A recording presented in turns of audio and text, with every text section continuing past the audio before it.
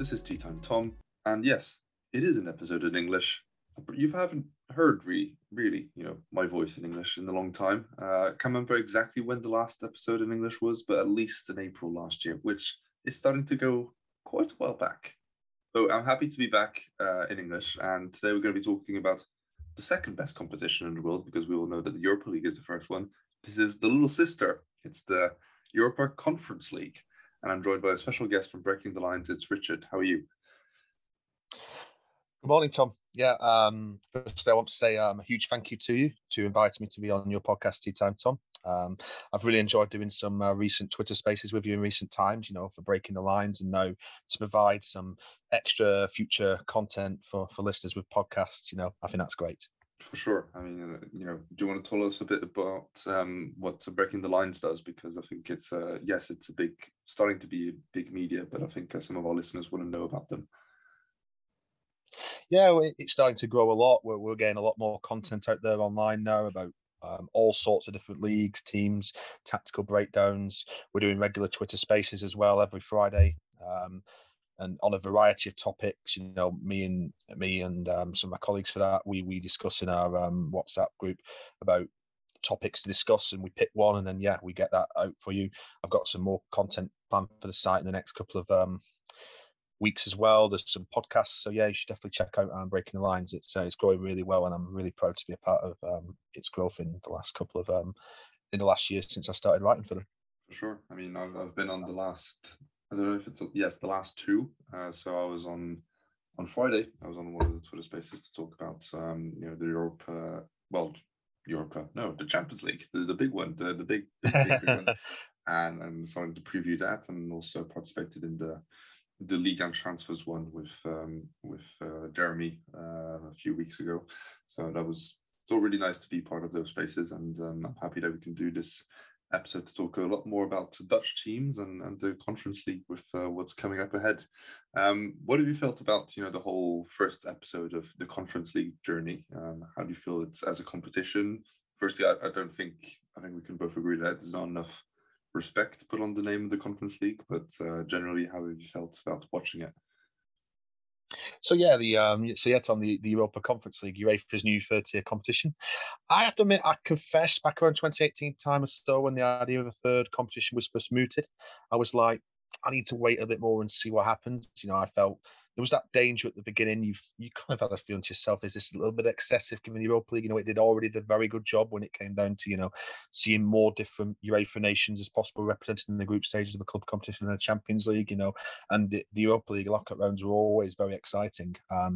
However, when I decided to dig a little bit deeper and saw that as a result that the Conference League would be comprised primarily of teams from outside Europe's big five leagues, instantly I just became a lot more of a fan of the new competition. As someone who follows a specific non-big five league myself and takes an interest in all teams, leagues and stories from outside the big five leagues, this competition is just straight down my street, so to speak. It's really just ideal for me and also for you as well, because you're based out in the Netherlands and you watch Eredivisie and follow that league as well. No side outside of the big five leagues has won the Champions League since Porto in 2004, and no side outside of the big five leagues has won the Europa League since Porto again in 2011. So when even the second tier competition is beginning, especially the latter stages, like from the quarterfinals onwards, to be dominated by the big five league clubs only, I felt UEFA did kind of need to act. I think, the Europa League was a good product, but I do think they need to do something to try and introduce something which is more to these non-big five teams level.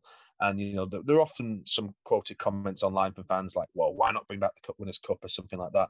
Now, ideally, I'd love that to be the case. I'm sure you would, I'm sure I would, but for it to happen, the Champions are going to have to go back to just league champions only. Ideally, the Champions League would only be in the format it was pre-97, when second place teams from the big leagues start to be allowed to participate. I'd like it to go back to the format before that, but realistically, we all know from a financial point of view that's just not going to happen. So no. I feel the Conference League is the whole thing is just wouldn't happen, especially with the revolution coming up in 2024. That's just very unlikely that the Champions League happens that way. Don't even get us started on that. No. So I think the Conference League is a nice compromise. I think given these difficulties I highlighted just recently there, I saw the draw for the group stage of the inaugural competition, and 27 different nations are represented in it, which I think that's fantastic. You know, nations such as Armenia, Estonia, and even Gibraltar are represented in the group stage draw of the UEFA Club competition for the very first time. This is great. European football is more than just about the big five leagues and the big clubs worldwide. I have been, let's say, annoyed, but sadly not surprised by a lot of the negative coverage that this competition attracted, especially amongst certain Premier League clubs and English media. You know, they want to look at things from a Premier League angle, and there's so many other examples of this too. The disrespect that AFCON was shown recently is another example. I really dislike too how leagues like Bundesliga and Liga, and they get the really disrespectful and unacceptable tag Farmers League attached to them. It's rank disrespect. It's ridiculous. Leagues from outside of Europe get attacked too, like South American leagues, MLS A League. It's really unfair and outrageous. There's much more to the sport than solely just the Premier League, and a competition with lesser names can provide just as many memorable moments and entertainment as a 0-0 Champions League final between two elite clubs decided on penalties. Juventus, cough. Milan, cough. 2003 Champions League final, cough. So yeah, on to probably the most memorable moment of the competition so far, the inaugural Conference League. It's got to be Bodo Glimt's magnificent victory over Roma, 6-1 in Northern Norway. Just a wonderful night for the residents of Bodo and their team against the superstars of Roma, who of course were Serie A's highest spenders this summer. Yeah, I mean, it was a Mourinho masterclass. I think it's fair to say.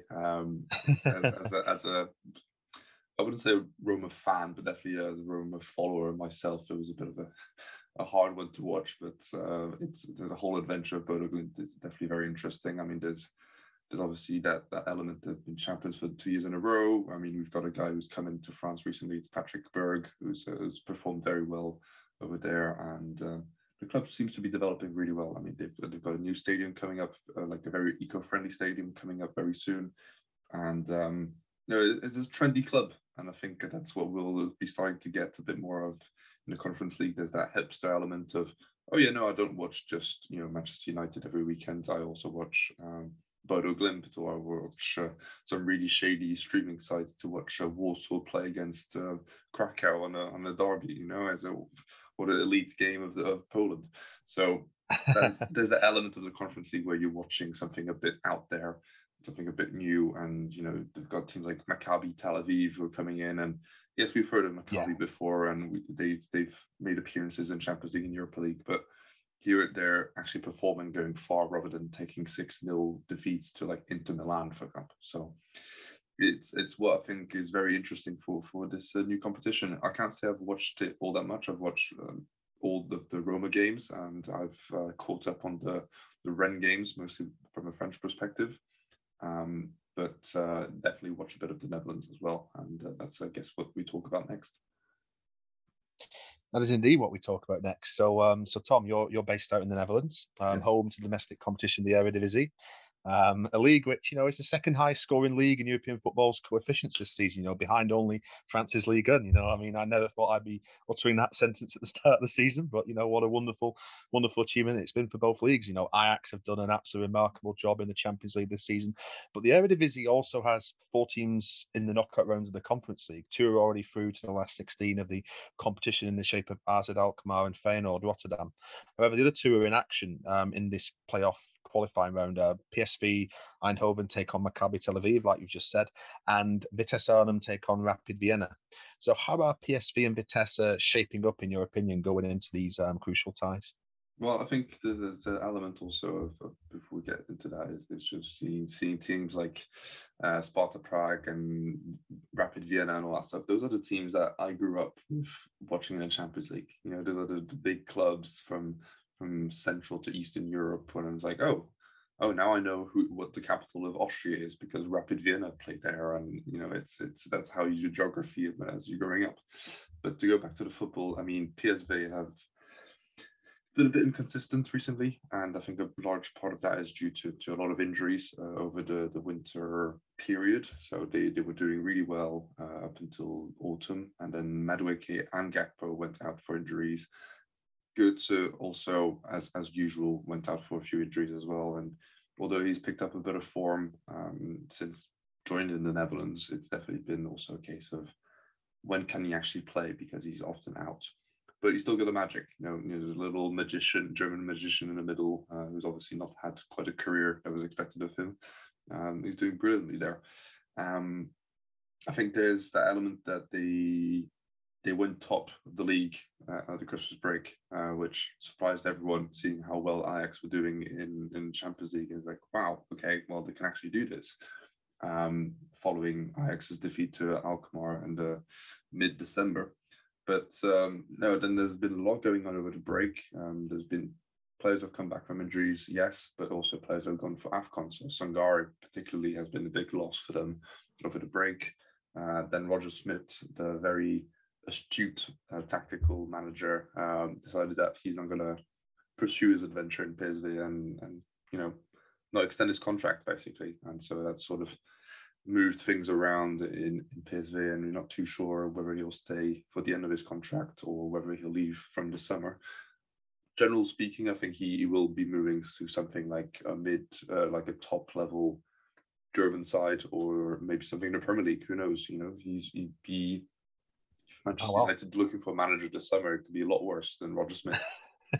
That's true. Yeah. But yeah, generally they've started picking up a bit of form, but they have also been distanced by Ajax, who beat them recently in it's not the Klassiker, but it's the second big game of the Netherlands. The Klassiker is between Feyenoord and Ajax, but the Eindhoven game is also a very big one for Ajax, and they recently beat them in there, where there was a general feeling that if PSV could get 3 points in that game, they could really get back into the title race. At this point, it's 5 or 6 points difference between the two teams. Ajax could probably play with their B team most of the games, and it's not saying anything about the Dutch league. It's more about the sheer quality that's in that team. I mean, you take Tagliafico as a backup left back, and you're like, okay, well, I mean, he was the guy who was pinging in balls against Real Madrid at Santiago Bernabeu like a few years ago. So that could be worse as a backup left back, and that's just an example amongst others. So generally, I think they've done very well, and they're coming in here with a bit of a negative experience in Europe, which was a bit of a surprise to everyone. But also their crucial game, they played it with lots of injuries. The crucial game against Sociedad, they lost 3-0, had a red card, and if they'd won that one, they would have gone through to Europa League and probably done really well. At this point, I know that you'll probably ask me whether they keep on pursuing for the league or whether they'll continue to the Conference League. I'm sure we'll get to that after, but there's the element. My mind. Yeah. You've read my mind there, Tom. Yeah, and but they're only 1 point ahead of Feyenoord in the league, and between the second and the third place, there's a huge difference. You go from qualifying for the Champions League to qualifying for the Conference League.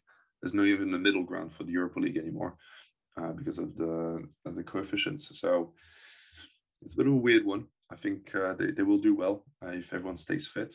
I'm looking at Madueke and Gakpo particularly as the star players, but they could go far. I definitely think they'll be beating Tel Aviv, who I can't say I've watched much recently, but the sheer quality of PSV is up there. To go to Vitesse, I think everyone in the Premier League would know them for the loan army that Chelsea kept on sending over there, the likes of Van Ginkel and so on, that were kept on.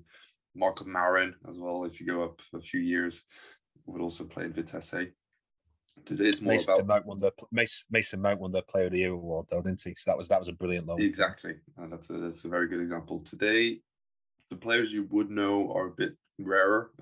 The star forward is Luis Openda, who's been doing really well from Belgium, but the star player has probably been Bazor, who seems to be finally confirming his talent that he used to have on FIFA 13, back in the day when people still thought he was going to be an elite central midfielder, and now he's turned into a very solid centre back in the age of 25. I think you could probably get a good move to a higher side in the Eredivisie or get into the UK. Who knows? They've picked up form in December, but then completely lost it. They've been on the run of three losses. They're playing PSV actually tonight, so it might be even a fourth one, and that could be a really crucial loss.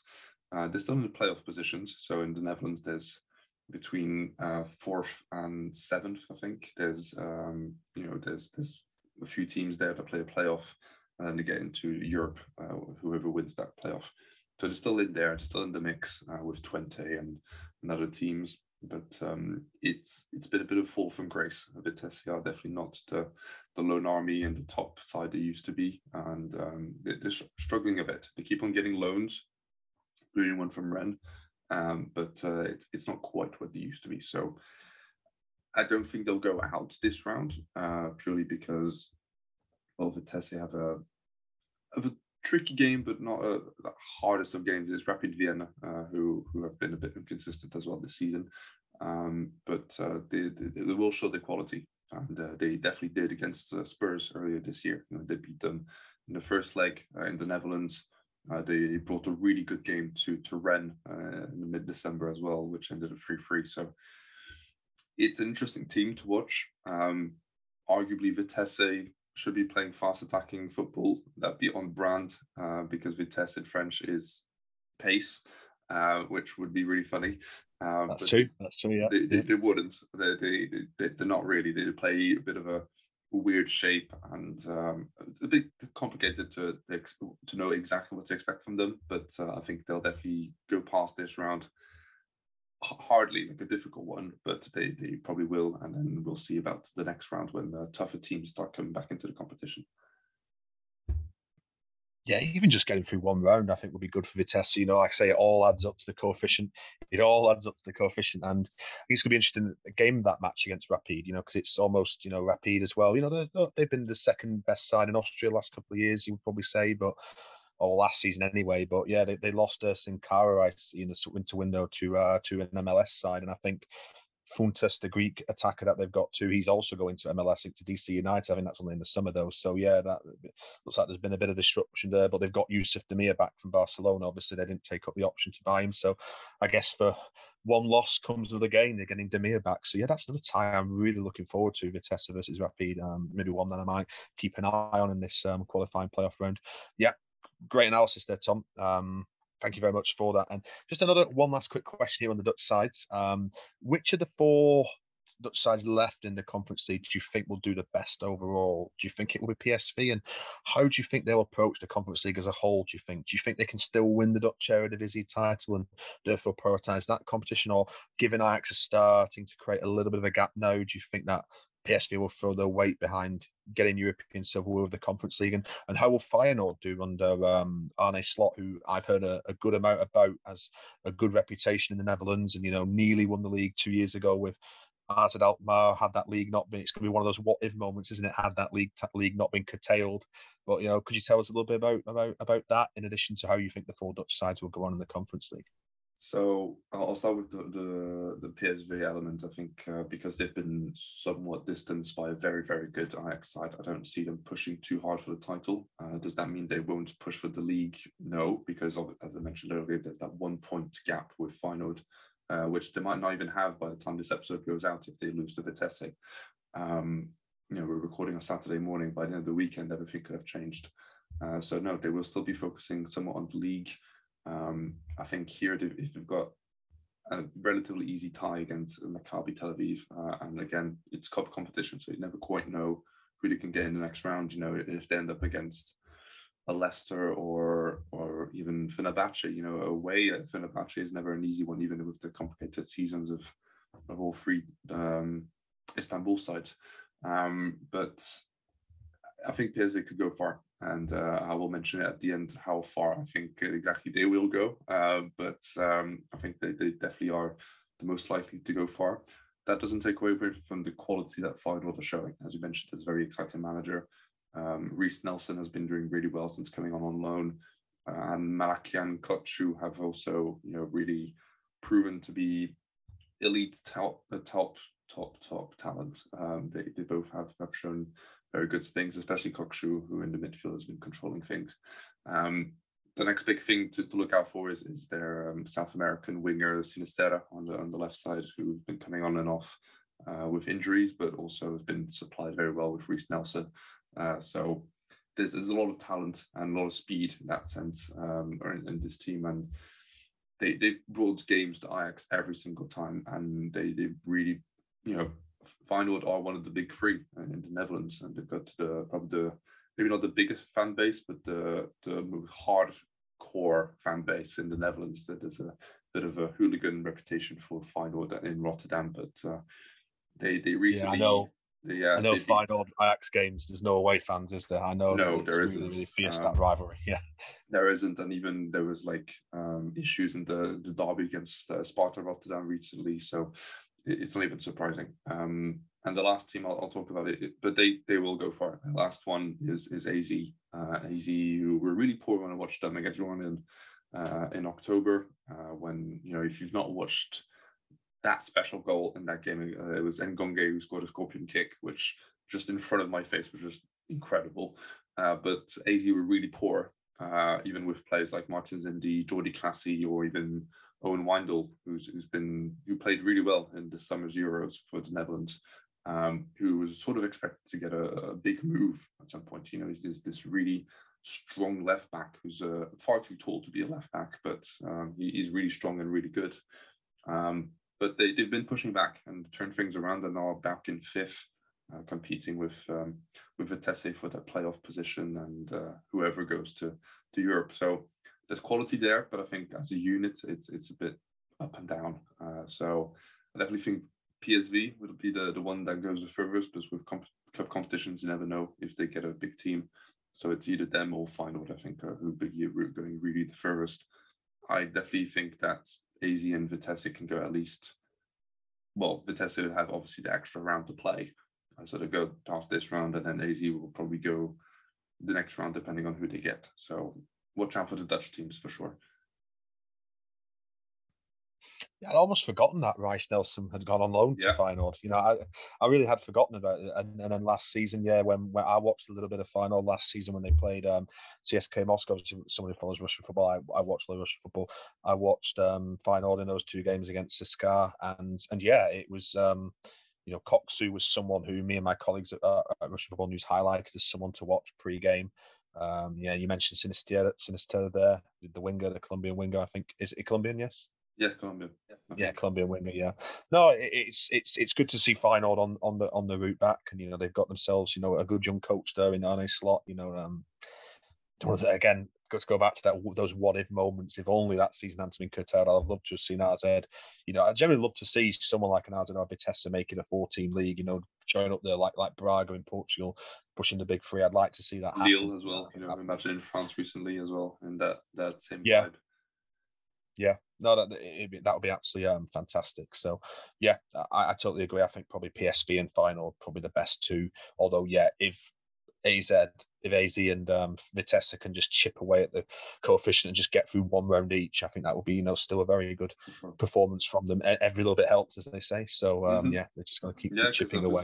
I mean, we mentioned the coefficient there a lot, but I think there's that big debate between who gets the sixth spot in UEFA competitions, table at least, and there's it's a 5.5 points difference with Bordeaux with Portugal. Is that what I'm saying? Yeah, right. No, it's 5.5 points, and at the end of the season, the reset takes place for 2023-24. But obviously, there's a transition year where it stays the same for one more year. So they've got to try and get ahead of Portugal this year. But they don't want to be losing too much time, because obviously there's that semi-final from Ajax in 2019. So as it's a 5-year span, they want to keep that in when they keep on pushing for the further competitions and so on, which I'm sure Ajax will be pushing for a good semi-final this season, and whoever they get next round, if they end up with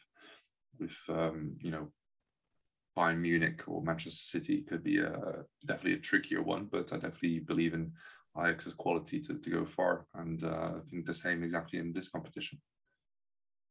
That's right. Yeah, they've got to try and help Ajax if they win this tie. They've got to try and hope. When we try and look again, the winner of Villarreal versus Juventus or someone like that, or maybe the winner of Atletico versus Manchester United. Those are ties which I think will be very winnable for Ajax. Even someone like Chelsea-Lille. Chelsea have been stuttering a little bit recently. If Lille could shock them, then Ajax would absolutely love that tie against Lille. So because they beat them recently. I mean, they kicked them out of the Europa League last season, I think. Even if my memory is correct. Yeah, that's right. That's right. big rivalry between Lille and Ajax now. I guess that's some Or competition. these new rivalries that sprout up Mm, every now and again. mm. Yeah, and then I'll just run through the other fixtures before we get to the next points. So on the as competitions, there's obviously as we mentioned before, there's the first round of fixtures, and then there's more teams that come in. So with the likes of Fenerbahce playing Slavia Prague, Midtjylland, POK, PSV obviously we said Maccabi, Rapid Vienna, Vitesse, then Marseille, which we'll talk about later on, come against Karabakh from Azerbaijan, which I still don't know why Azerbaijan's involved in European competitions, but that's a whole other conversation to have. Leicester, Randers, which we'll get to next, Celtic, Bodo Glimt, Sparta Prague, Partizan, and then the new teams that come in from the topping their group are AZ, Alkmaar, Basel, Copenhagen, Feyenoord, Gent, Lask, Rennes, and Roma. So in those teams, there's definitely going to be a few favorites for the win at the end. But one of the favorites that we might have had at the start of the season was Leicester. Obviously, they've been a bit in and out in the Premier League, but how do you think they will fare in this competition? Well, it's interesting because I remember for Breaking the Lines, we did a Twitter Spaces on the Europa League pre-season, and when the groups were drawn, and Leicester and Napoli, would you believe, were the two Europa League favourites pre-draw, obviously before all the Champions League dropouts come into it. So yeah, they're going to be a very difficult side to predict on Leicester, I think, when it comes to seeing what they will do in the Conference League. Consensus is that many probably do seem to projecting for the Fox in this competition that when the tie against Randers arrives this coming week, that they'll probably put out a weakened side and maybe look to prioritise the Premier League and exit the competition. It's understandable why, when you look at it on one glance, why they might look at doing that, because they're already behind with their fixture schedule due to COVID postponements over Christmas, New Year. However, when one looks at Leicester's position in the league, is there not an argument to suggest actually the Conference League is important to Leicester? Or should be anyway, and that they should actually be making a push to try to win it. Currently Leicester sit 10 points off 7th place Tottenham Hotspur in the Premier League. So finishing the top 6 and getting minimum Europa League football for 2022-23 via the league looks out of reach to me. So yeah, and the 9 points above 18th place Norwich City in the relegation zone. So barring a miracle, they're not going to get sucked into any kind of relegation dogfight. So that disappointing result against Nottingham Forest in the week saw them go out the FA Cup. So that should free up some weekends to catch up those league matches that were postponed due to COVID. Weigh it all up, and a mid-table Premier League finish, in addition to winning the Conference League, would be a decent way to salvage what's, let's just say, been a challenging season so far. Caveated by, of course, the fact that they have had injuries to key personnel this campaign. I think that's something you can't overlook. It would guarantee Europa League football for next season too. They won the Conference League, and that's helpful when a team's trying to conduct a rebuild of their squad, which is probably going to happen at Leicester. It's such a fascinating time for Leicester too. Like I said, so many players, maybe going on the way out this summer. I had a look at the squad on Transfermarkt the other day. Lots of players out of contract in the summer 2023. Kasper Schmeichel, Jamie Vardy, and a key one too in Yuri Tielemans, who I've just had a look online recently, and it looks like every chance he's not going to extend his contract at the club. So every chance he could leave in the summer. So it's going to be an interesting summer for Leicester going forward. And but I look at the Conference League this season for them and look at it in the sense that an extra trophy in the cabinet in the shape of the Conference League will not just be a good way for some of these players to, who might be moved on in the summer to bow out at Leicester, bow out on a relative high, winning something, but it would also relieve a little bit of the extra pressure which is built up on Brendan Rodgers recently. I think I have seen a little bit more of it start to intensify, whereas if he was to win a trophy, then that gives him more clout when approaching the board in the summer, saying, give me a chance to rebuild this side, I can reshape it. And finally, too, it's just a chance to go down as the first ever winners of a new competition, write your club's name into history. I would understand Leicester having more unenthusiastic, let's say, attitude towards the Conference League if they were embroiled in a race for the top 4 in the Premier League right now.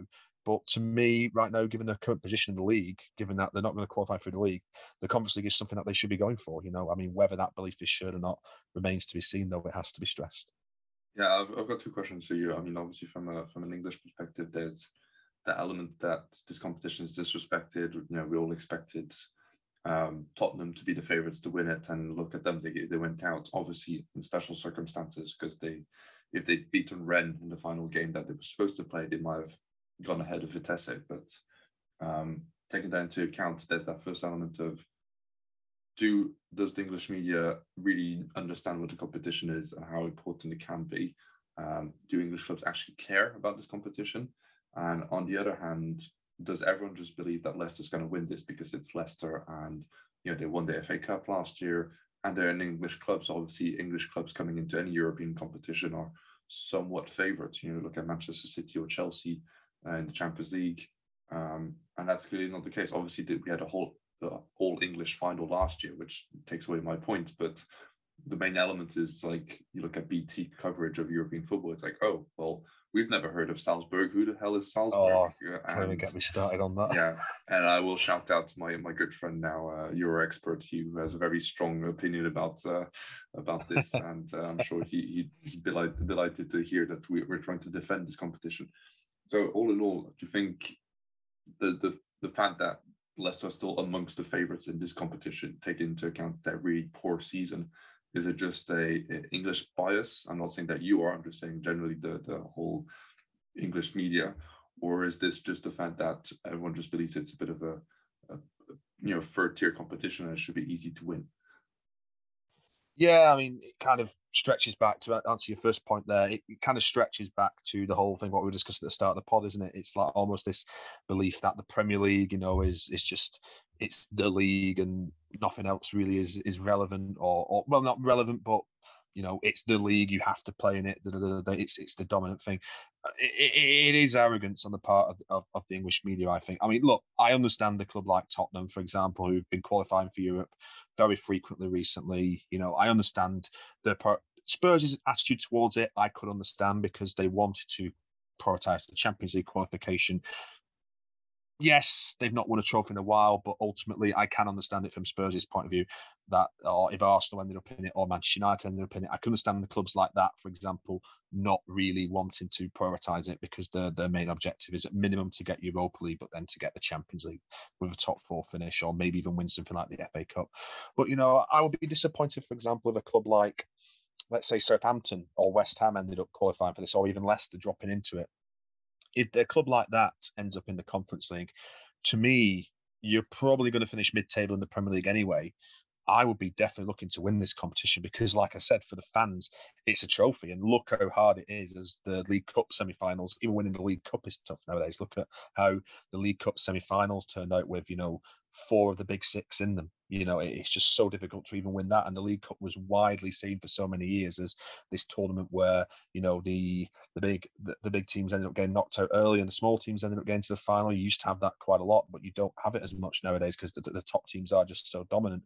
So yeah, it kind of depends on the club, really. Like a Tottenham, Arsenal, Man United, I understand why they might be a bit more lukewarm towards this. That's a bit more understandable. But clubs like a Leicester or West Ham or Southampton, someone like that, absolutely, they qualify for this, should be looking to do well in it and win it.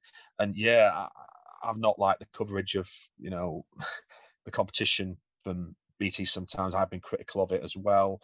And yeah, I don't think they just don't kind of understand that this is a competition which UEFA has to allow all its member state nations to compete in it. They have to allow everybody access to it, but it is predominantly a competition designed for the smaller teams. As I said, Porto were the last team to win both the Champions League and the Europa League, and that was 11 years ago in the Europa League's case, and nearly 20 years ago in the Champions League's case. So the smaller leagues had to have something primarily designed for them to help them out a little bit. Obviously, you've still got the sides like Salzburg, Porto, who are going to be competitive in the Champions League and the Europa League anyway. But this is something designed for, your Copenhagen's, for example, a side that dominate domestically, or PAOK in Greece. They always qualify for Europe domestically, but this competition allows them to be more competitive and have a run in Europe. Then that's what's realistic in the Europa League and certainly the Champions League. So I think it has been misunderstood a lot in the UK media. And when you actually look at it from the perspective of those leagues ranked, let's say, between 8th and 15th in the UEFA rankings, it's right there in their street. And for some of the good teams like Ludogorets, as I said, like Copenhagen, this is perfect for them. So yeah, I think there's an element of this competition that's been, I don't know whether it's deliberate or whether it's accidentally, but misunderstood, let's just say, by the British media. And like I say, to answer your first question, it depends on the club context. I think someone like a Leicester, Southampton, someone like that should be looking to treat this competition seriously. But I can understand why an Arsenal, Tottenham, Man United might have a more, let's just say, let's concentrate on the competition's kind of mentality towards it. So it depends on context. Yeah, for sure. I think you mentioned Copenhagen there, and I definitely think there's you're going to have to look out for a lot of the Scandinavian clubs that are left in the competition for especially a tough away game. Anything obviously as the further down it goes into the competition, the warmer it'll get into Scandinavia. But I'm sure an away game in Copenhagen in mid-February is going to be a bit of a tough one. You take the Park, as they call it, as we had at the Euros, is one hell of a stadium, and you don't want to be taking an away game there, hoping for a win, because it's the pressure you get there is just could be anyone, and I think that's an element we'll be seeing here. I think that's one of the things I really loved about Europa Leagues for the last 2 or 3 years has been the element of unexpected and just random teams showing up and players just showcasing their talent. Really unknown players to Western Europe people, and I'm not going to say I'm a specialist on the Dutch, the Dutch league, yes, but like the Scandinavian leagues. So when you get a team who shows up and there's a striker who scores 4 goals against Tottenham, for example, or even you take the example of Dinamo Zagreb last year, when that centre forward scored 3 goals against Mislav Orsic. Yeah, Mislav Orsic. Yeah, Orsic. He just kicked them out by himself basically, and became an instant star on internet, at least, if not in real life. So I think there's the element of hipsterish attitude where it's like, oh, we really want to discover this next Serbian centre forward. You're seeing Vlahovic going to the Juve. Who knows what the next centre forward could be doing? So, Eric Botheim, he came on the scene for Bodo Glimt this season. He's actually just signed for Krasnodar now in the Russian Premier League. They're one of the well-backed clubs in that league. Obviously, it's a big coup for Krasnodar, because I really thought, some of the teams in the Big Five leagues would actually probably be having a look at Botheim. But obviously, he's gone there. But yeah, like you said, it's finding those gems. And I think Botheim himself had been released by, I think it was Rosenborg, and then it dropped to Bodo Glimt, and now he comes with a Norwegian title and memorable moments against Roma in the Conference League. So yeah, like I say, that's the great thing about this competition, Tom. It just allows these clubs who people might not have heard of a lot, but there's still talent there, and they can showcase their talent and get themselves a move. So yeah, I think that's even if even if they don't end up in the top 5 league, it's interesting to see those smaller transfers in brackets where there's, as you said, transfers into Krasnodar or into the Russian league who are still competitive, and obviously they've fallen a bit from grace, the Russian league and the Russian national team as well, but there's still top teams there. You think of Zenit and so on. So that's one of the big elements, and obviously there's still big teams like Marseille involved in the competition. And that leads us brilliantly on to our next point. So, because I'm going to pose the question to you, but you're on the spotlight now, Tom. So yeah, I know you're someone who follows French football a lot. Obviously, you do content involving Lyon, Marseille's big rivals, in the Choc des Olympiques, the clash of the Olympics. So, so let's move on to the side who you could argue it's a surprise to see them in the Conference League, given their Europa League draw, and that's Olympique de Marseille, Les Phocéens. Finished a disappointing 3rd place in the Europa League group behind Lazio, which, given their standing in European football, was probably understandable coming behind Lazio, but also behind Galatasaray, who surprisingly won the group. The Galatasaray at the moment are enduring a terrible season in Turkey, 13th in the Turkish Super League at present, at only actually 3 points above the relegation zone, which I was staggered to see the other day when I looked at it. So, Tom, is it fair to say that Marseille, who are chasing a top 3 spot in Ligue 1 at the moment, may look to prioritise the league at present, given that Champions League football next season is very much on the horizon, they get a top 3 finish, or given how poorly French clubs have historically done in European competitions, do you think Marseille should go for this competition and the silverware that it will bring to Jorge Sampaoli and his players? I think there's that element that Marseille have been pretty atrocious in European competitions altogether. They went on that run of, I think it was 13 or 14 defeats in a row in the Champions League. Which I think ended last year with a draw, which is hilarious. It was the running joke, and everyone just saying, "Oh yeah, Marseille always be the first to win Champions League." Yes, but you're also the team with the most defeats in a row. Take away, the likes of Ludogorets or those teams who always get a bit of a hard time when they go into the Champions League. But even them got at least a draw in that span. And you're allowed to let yourself go with 13 defeats, ranging over a decade. It is hilarious. That's shocking. And that's why I'm sort of thinking, I don't know how well they can fare in this competition, let alone trying to win it. I think there's you look at what they did in Europa League. They got a lot of draws. It was very average. A lot of the losses. The Galatasaray game particularly they should have won the first game and they still drew it, and then they just would bang average most of the competition. And there's the element that Marseille don't like Europe, and I don't know why, but they don't. They just don't. So yes, obviously they're running for riots in the Liga, and they've been sort of up and down recently. They did very poorly in against Nice recently, who have been a very good side, and I expect to do really well. Maybe they probably should get Champions League football. Actually, they're currently second Nice, so they probably will get Champions League football next year again under Galtier. So that's a team you should look out for in the Champions League, if not the Europa League next season. But going back to Marseille, there's a very talented squad. The likes of Guendouzi and Saliba have been incredible in that team.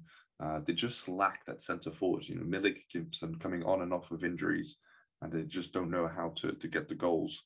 It's a bit of a chaotic football. You look at their recent defeat in the Olympico against Lyon, which was turned around in the last 15 minutes. To the main man Shaqiri, who's now left, but it was a bit of a shocker to get that overturned. There's that element of combustion, like they self-destruct, and I think they could do that again in this competition. Now, I don't think they'll go out to Karabakh. Like I don't think it's that far. They could cause an upset, but I think I'm very unlikely. But I think definitely as soon as they start playing Scandinavian teams who are a bit more organized than them, or even bring a game to Celtic. I mean, imagine if Celtic go through and it's like the first leg is in Celtic Park, the away game is in the Velodrome. You're going to have some really tough fans there backing you up, and it could be a really interesting game, which I don't think they would necessarily go in hands in their pockets thinking it's going to be an easy game. Although French football does have that tendency in European competitions. I'm thinking back to Lyon going out to Apoel Nicosia in the Europa League a few years ago. It's a bit of a shocker. Oh, good lord.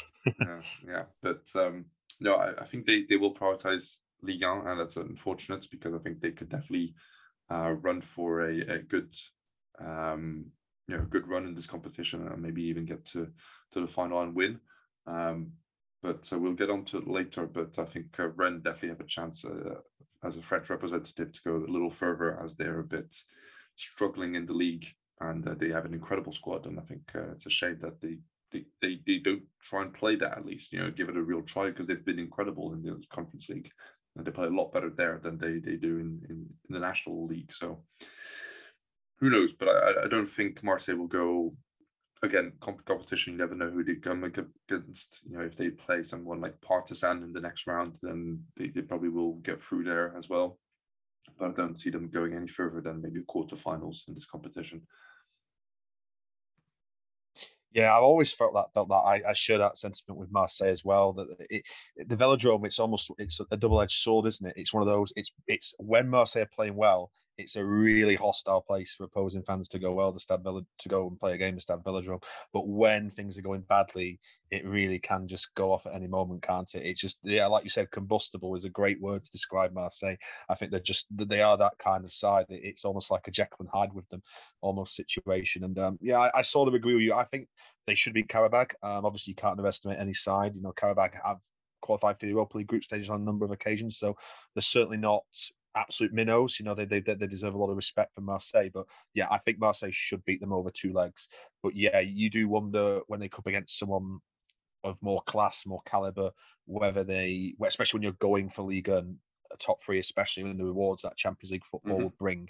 Yeah, I'm a bit skeptical as to whether they can go well in this competition. They certainly have the caliber of it. And again, a lot of it is draw dependent. You get to the quarterfinals of the competition all of a sudden, then even if you're going well in the league, then I think whenever you're in the quarterfinals of any competition, you just got to go for it.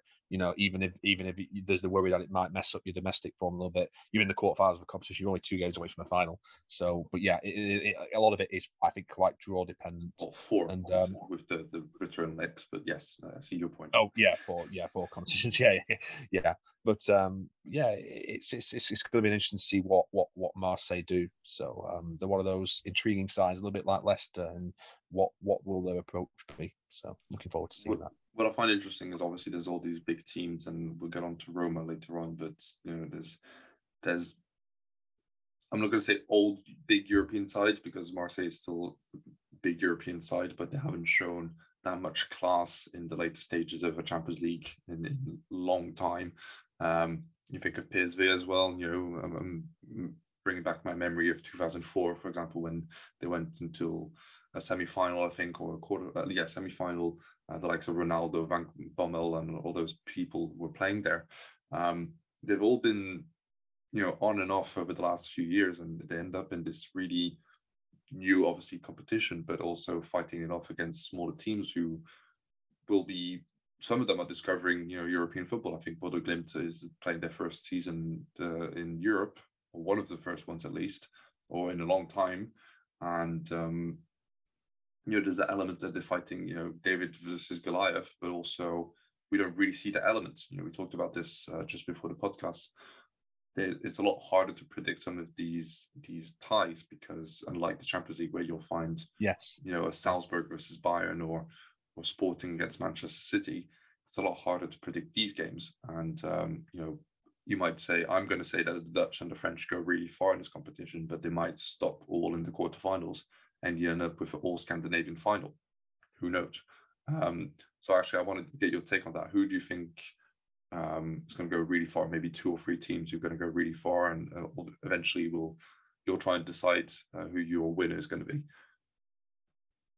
Yeah, just very quickly before we go on to that, I totally agree with you in that sense. And when you're playing these sides like Partizan Belgrade, like Karabakh, like at Copenhagen, for example, Ludogorets, for example, they're so well versed at qualifying for Europe every single year. And especially if you're from a side who, let's say, for example, Lens qualify for Europa League or Conference League and Ligue 1 this season, you come against these kind of sides, they're so well versed to it, and then you're not really used to it because you don't qualify every year. Yeah, that can add a tricky element to it. These sides are just so well honed in it because they qualify for Europe every single year in the domestic competitions. So and the away games are always crazy. Like you don't want to go away to Partizan in Serbia, Oh yeah, it's just a maniac, crazy atmosphere there. I mean, it adds something to the tie, but yeah, it's definitely intimidating for opposing teams. That's absolutely for sure.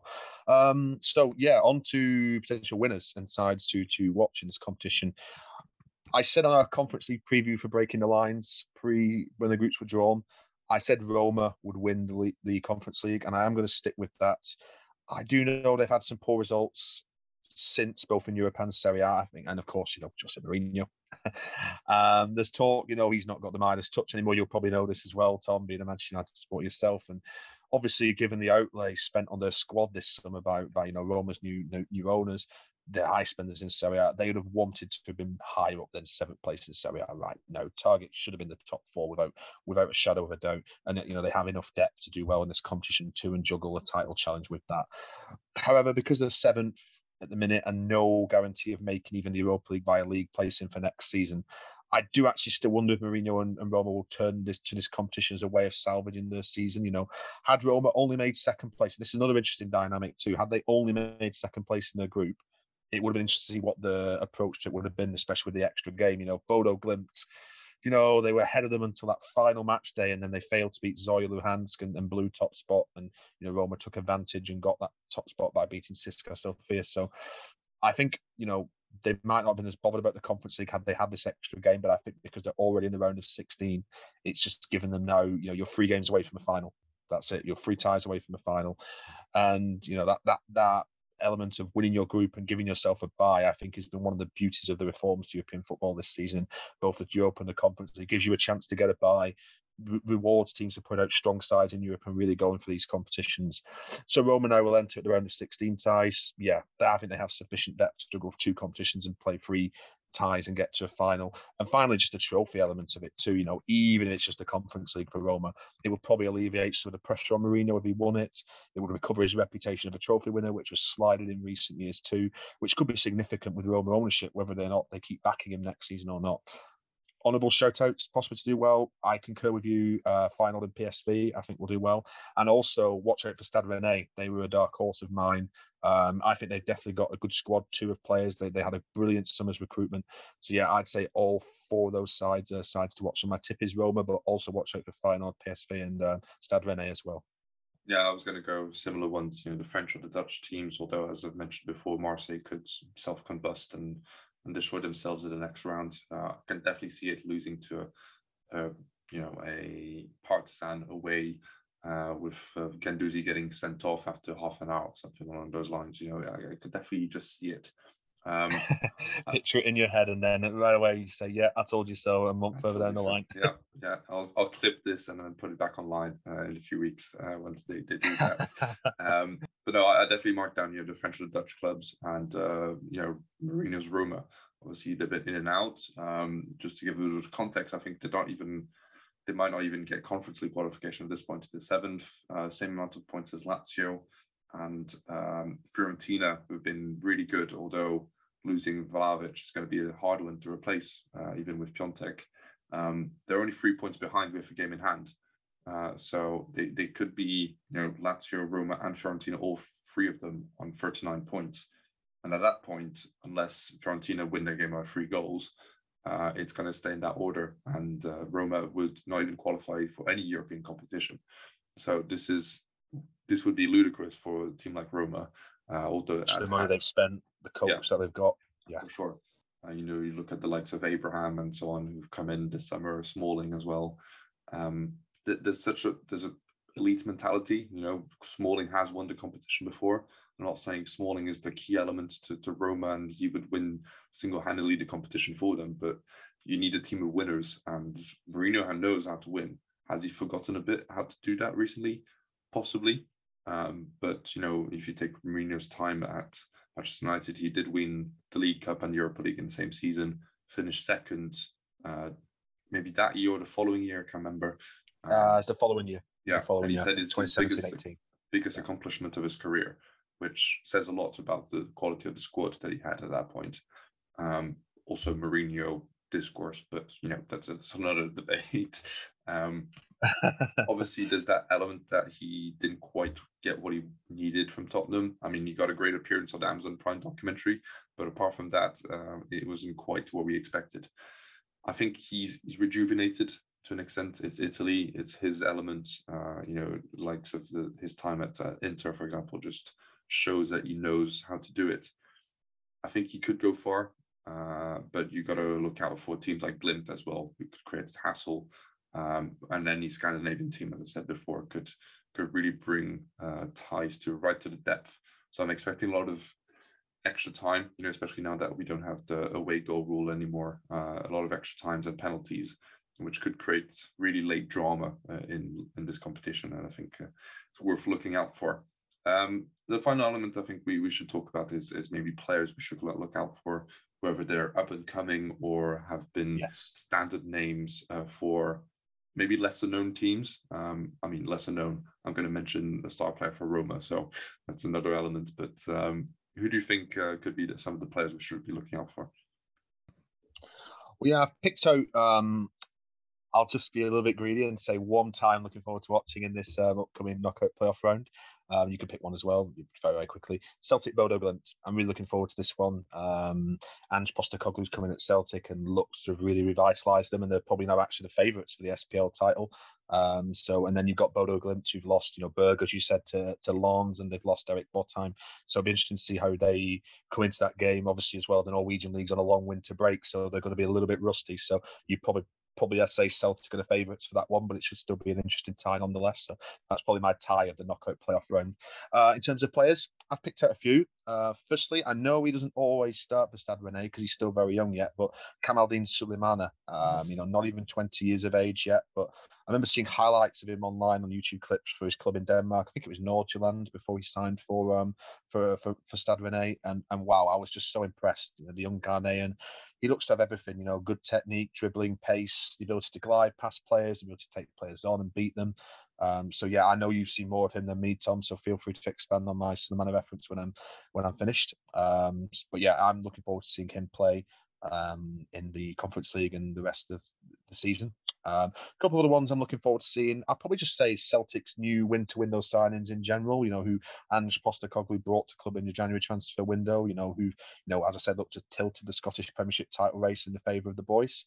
Rio Hatate, Dyson Maeda, Johnny McKelly from from the League of Ireland and Matt O'Reilly from MK Dons, all brought to the green and white half of Glasgow from different leagues around the world. So much intrigue into how they get on. And I've been looking at Hatate and Maeda, the two Japanese players who Postecoglou obviously knew from his time coaching Yokohama F. Marinos. They've looked to have started really well at Celtic. So I'm looking forward to seeing them play. And finally, one last player, and another one you'll be familiar with, Tom. Central defender Marcos Senesi of Feyenoord Rotterdam. I've heard some good things about this player. I briefly saw him play when watching Feyenoord in both their matches against CSKA last season in the group stage of the Europa League.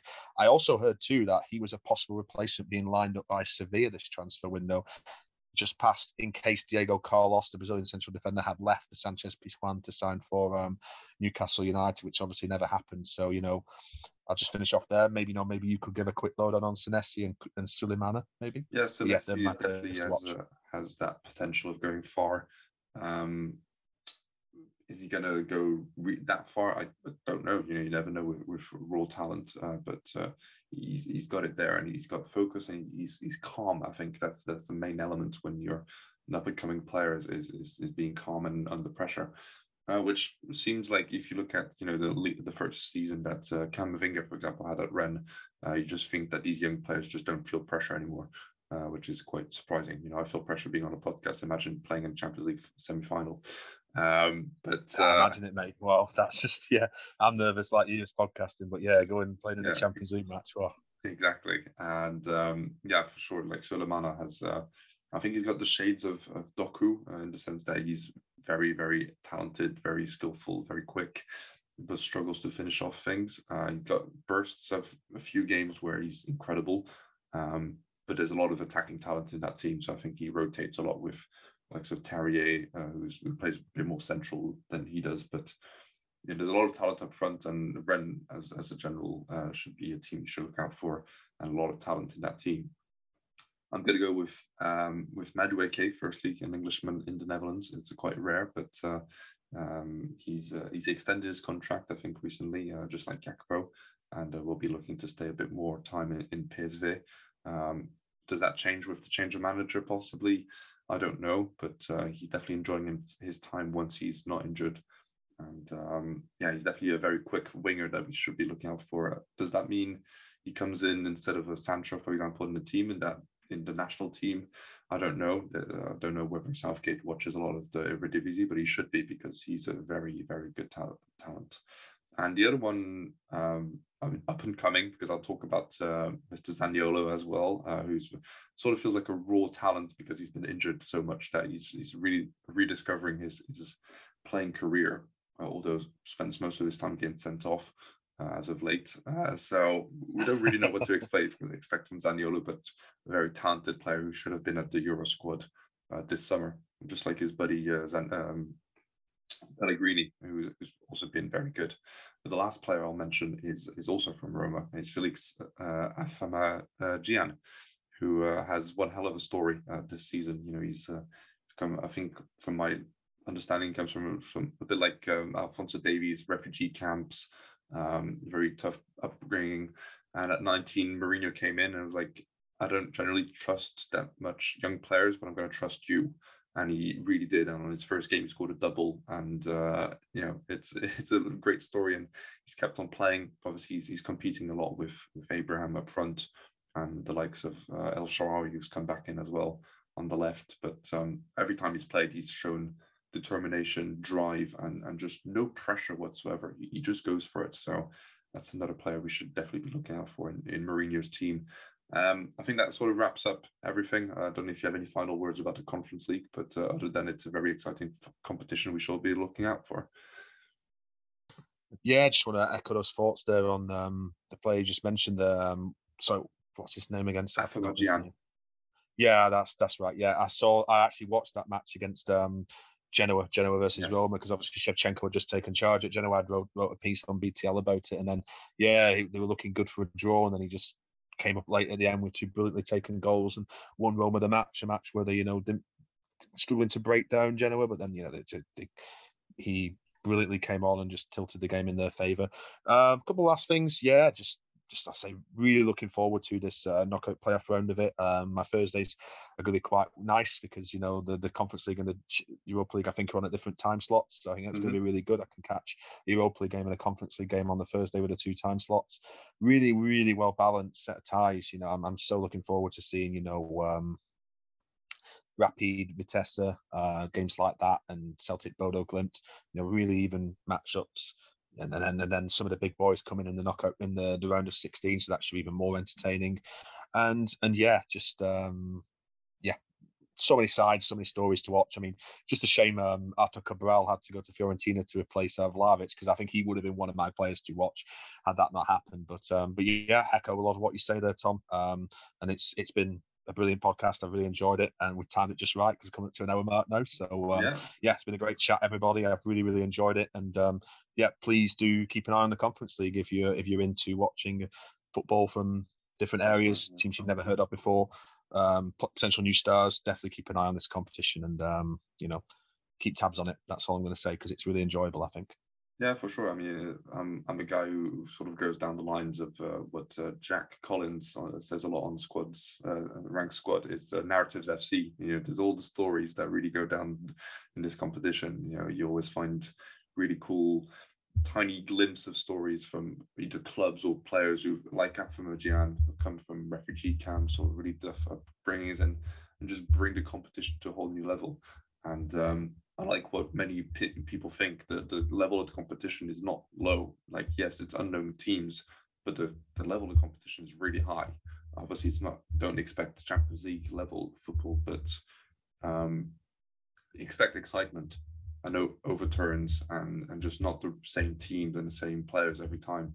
Expect players that you don't know. Expect the unexpected. I think it's a good way to approach this competition, and it's been an absolute pleasure to yes. I think one last very last thing as well I want to say is that as well, the away goals rule being removed. Yes. No, that's generated a lot of controversy, but in the Conference League, where you're going to have a lot more even matchups, I think that's going to be really good, because you're not going to get such disparity between, like, you know, I remember Sporting has been playing Bayern Munich in the Champions League a couple of years ago, when the first leg was at Sporting, and then they conceded like 4 goals, I think, in that 3 or 4 goals in that tie, and then that's tie over basically, because Bayern have got 4 away goals, and you know, the second leg's then just a complete write-off. Whereas with the away goals rule being removed in this competition, I think because the teams are so much more equal, it'll just mean teams will just go from it right from the start. There'll be no fear factor. The home side won't be afraid of conceding that away goal now.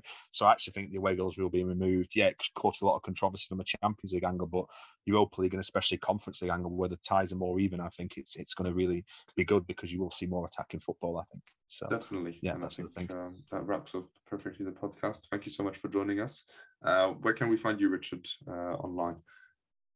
You can find me on Twitter. Just follow Tom once again. Just reiterate, an absolute pleasure to come on. Thank you very much for your invite. This is something that we had planned around Christmas time, and in the last week or two, I revived it with Tom. We had a good hours chat on Twitter. I think we were watching one game in particular, and then we was talking during the second half of that game, and we revived the chat, and we eventually decided to do this podcast for Tea Time, Tom. So huge thank you once again for inviting me. Absolute pleasure to spend an hour talking with you about the Conference League. You can find me at RichDPike89 on Twitter, at RichDPike89. There'll be some work of mine coming out for Breaking the Line soon. There'll be possibly some more Football Manager guides coming out soon. I think I've got a little bit more time on my hands for that. And also Russian Premier League starts again soon, so we'll be doing some podcasts for Russian football news. And yeah, check out our Twitter spaces on Breaking the Lines. I'm sure me and Tom will be on a lot more going forward. And yeah, that's pretty much what I'd like to plug. Amazing. Yes, there is a chance that my Fridays are going to be taken in a few weeks to come, again with more spaces, but it's always a pleasure to be on. So I'd like to thank you for coming, and thank you everyone for listening. Don't forget to subscribe to keep on listening. I think there must be 1 or 2 English episodes coming up very soon. Definitely some more French ones planned ahead. So please do share the podcast and subscribe. I will speak to you all very soon. Thank you for coming, and yeah, goodbye and have a good day.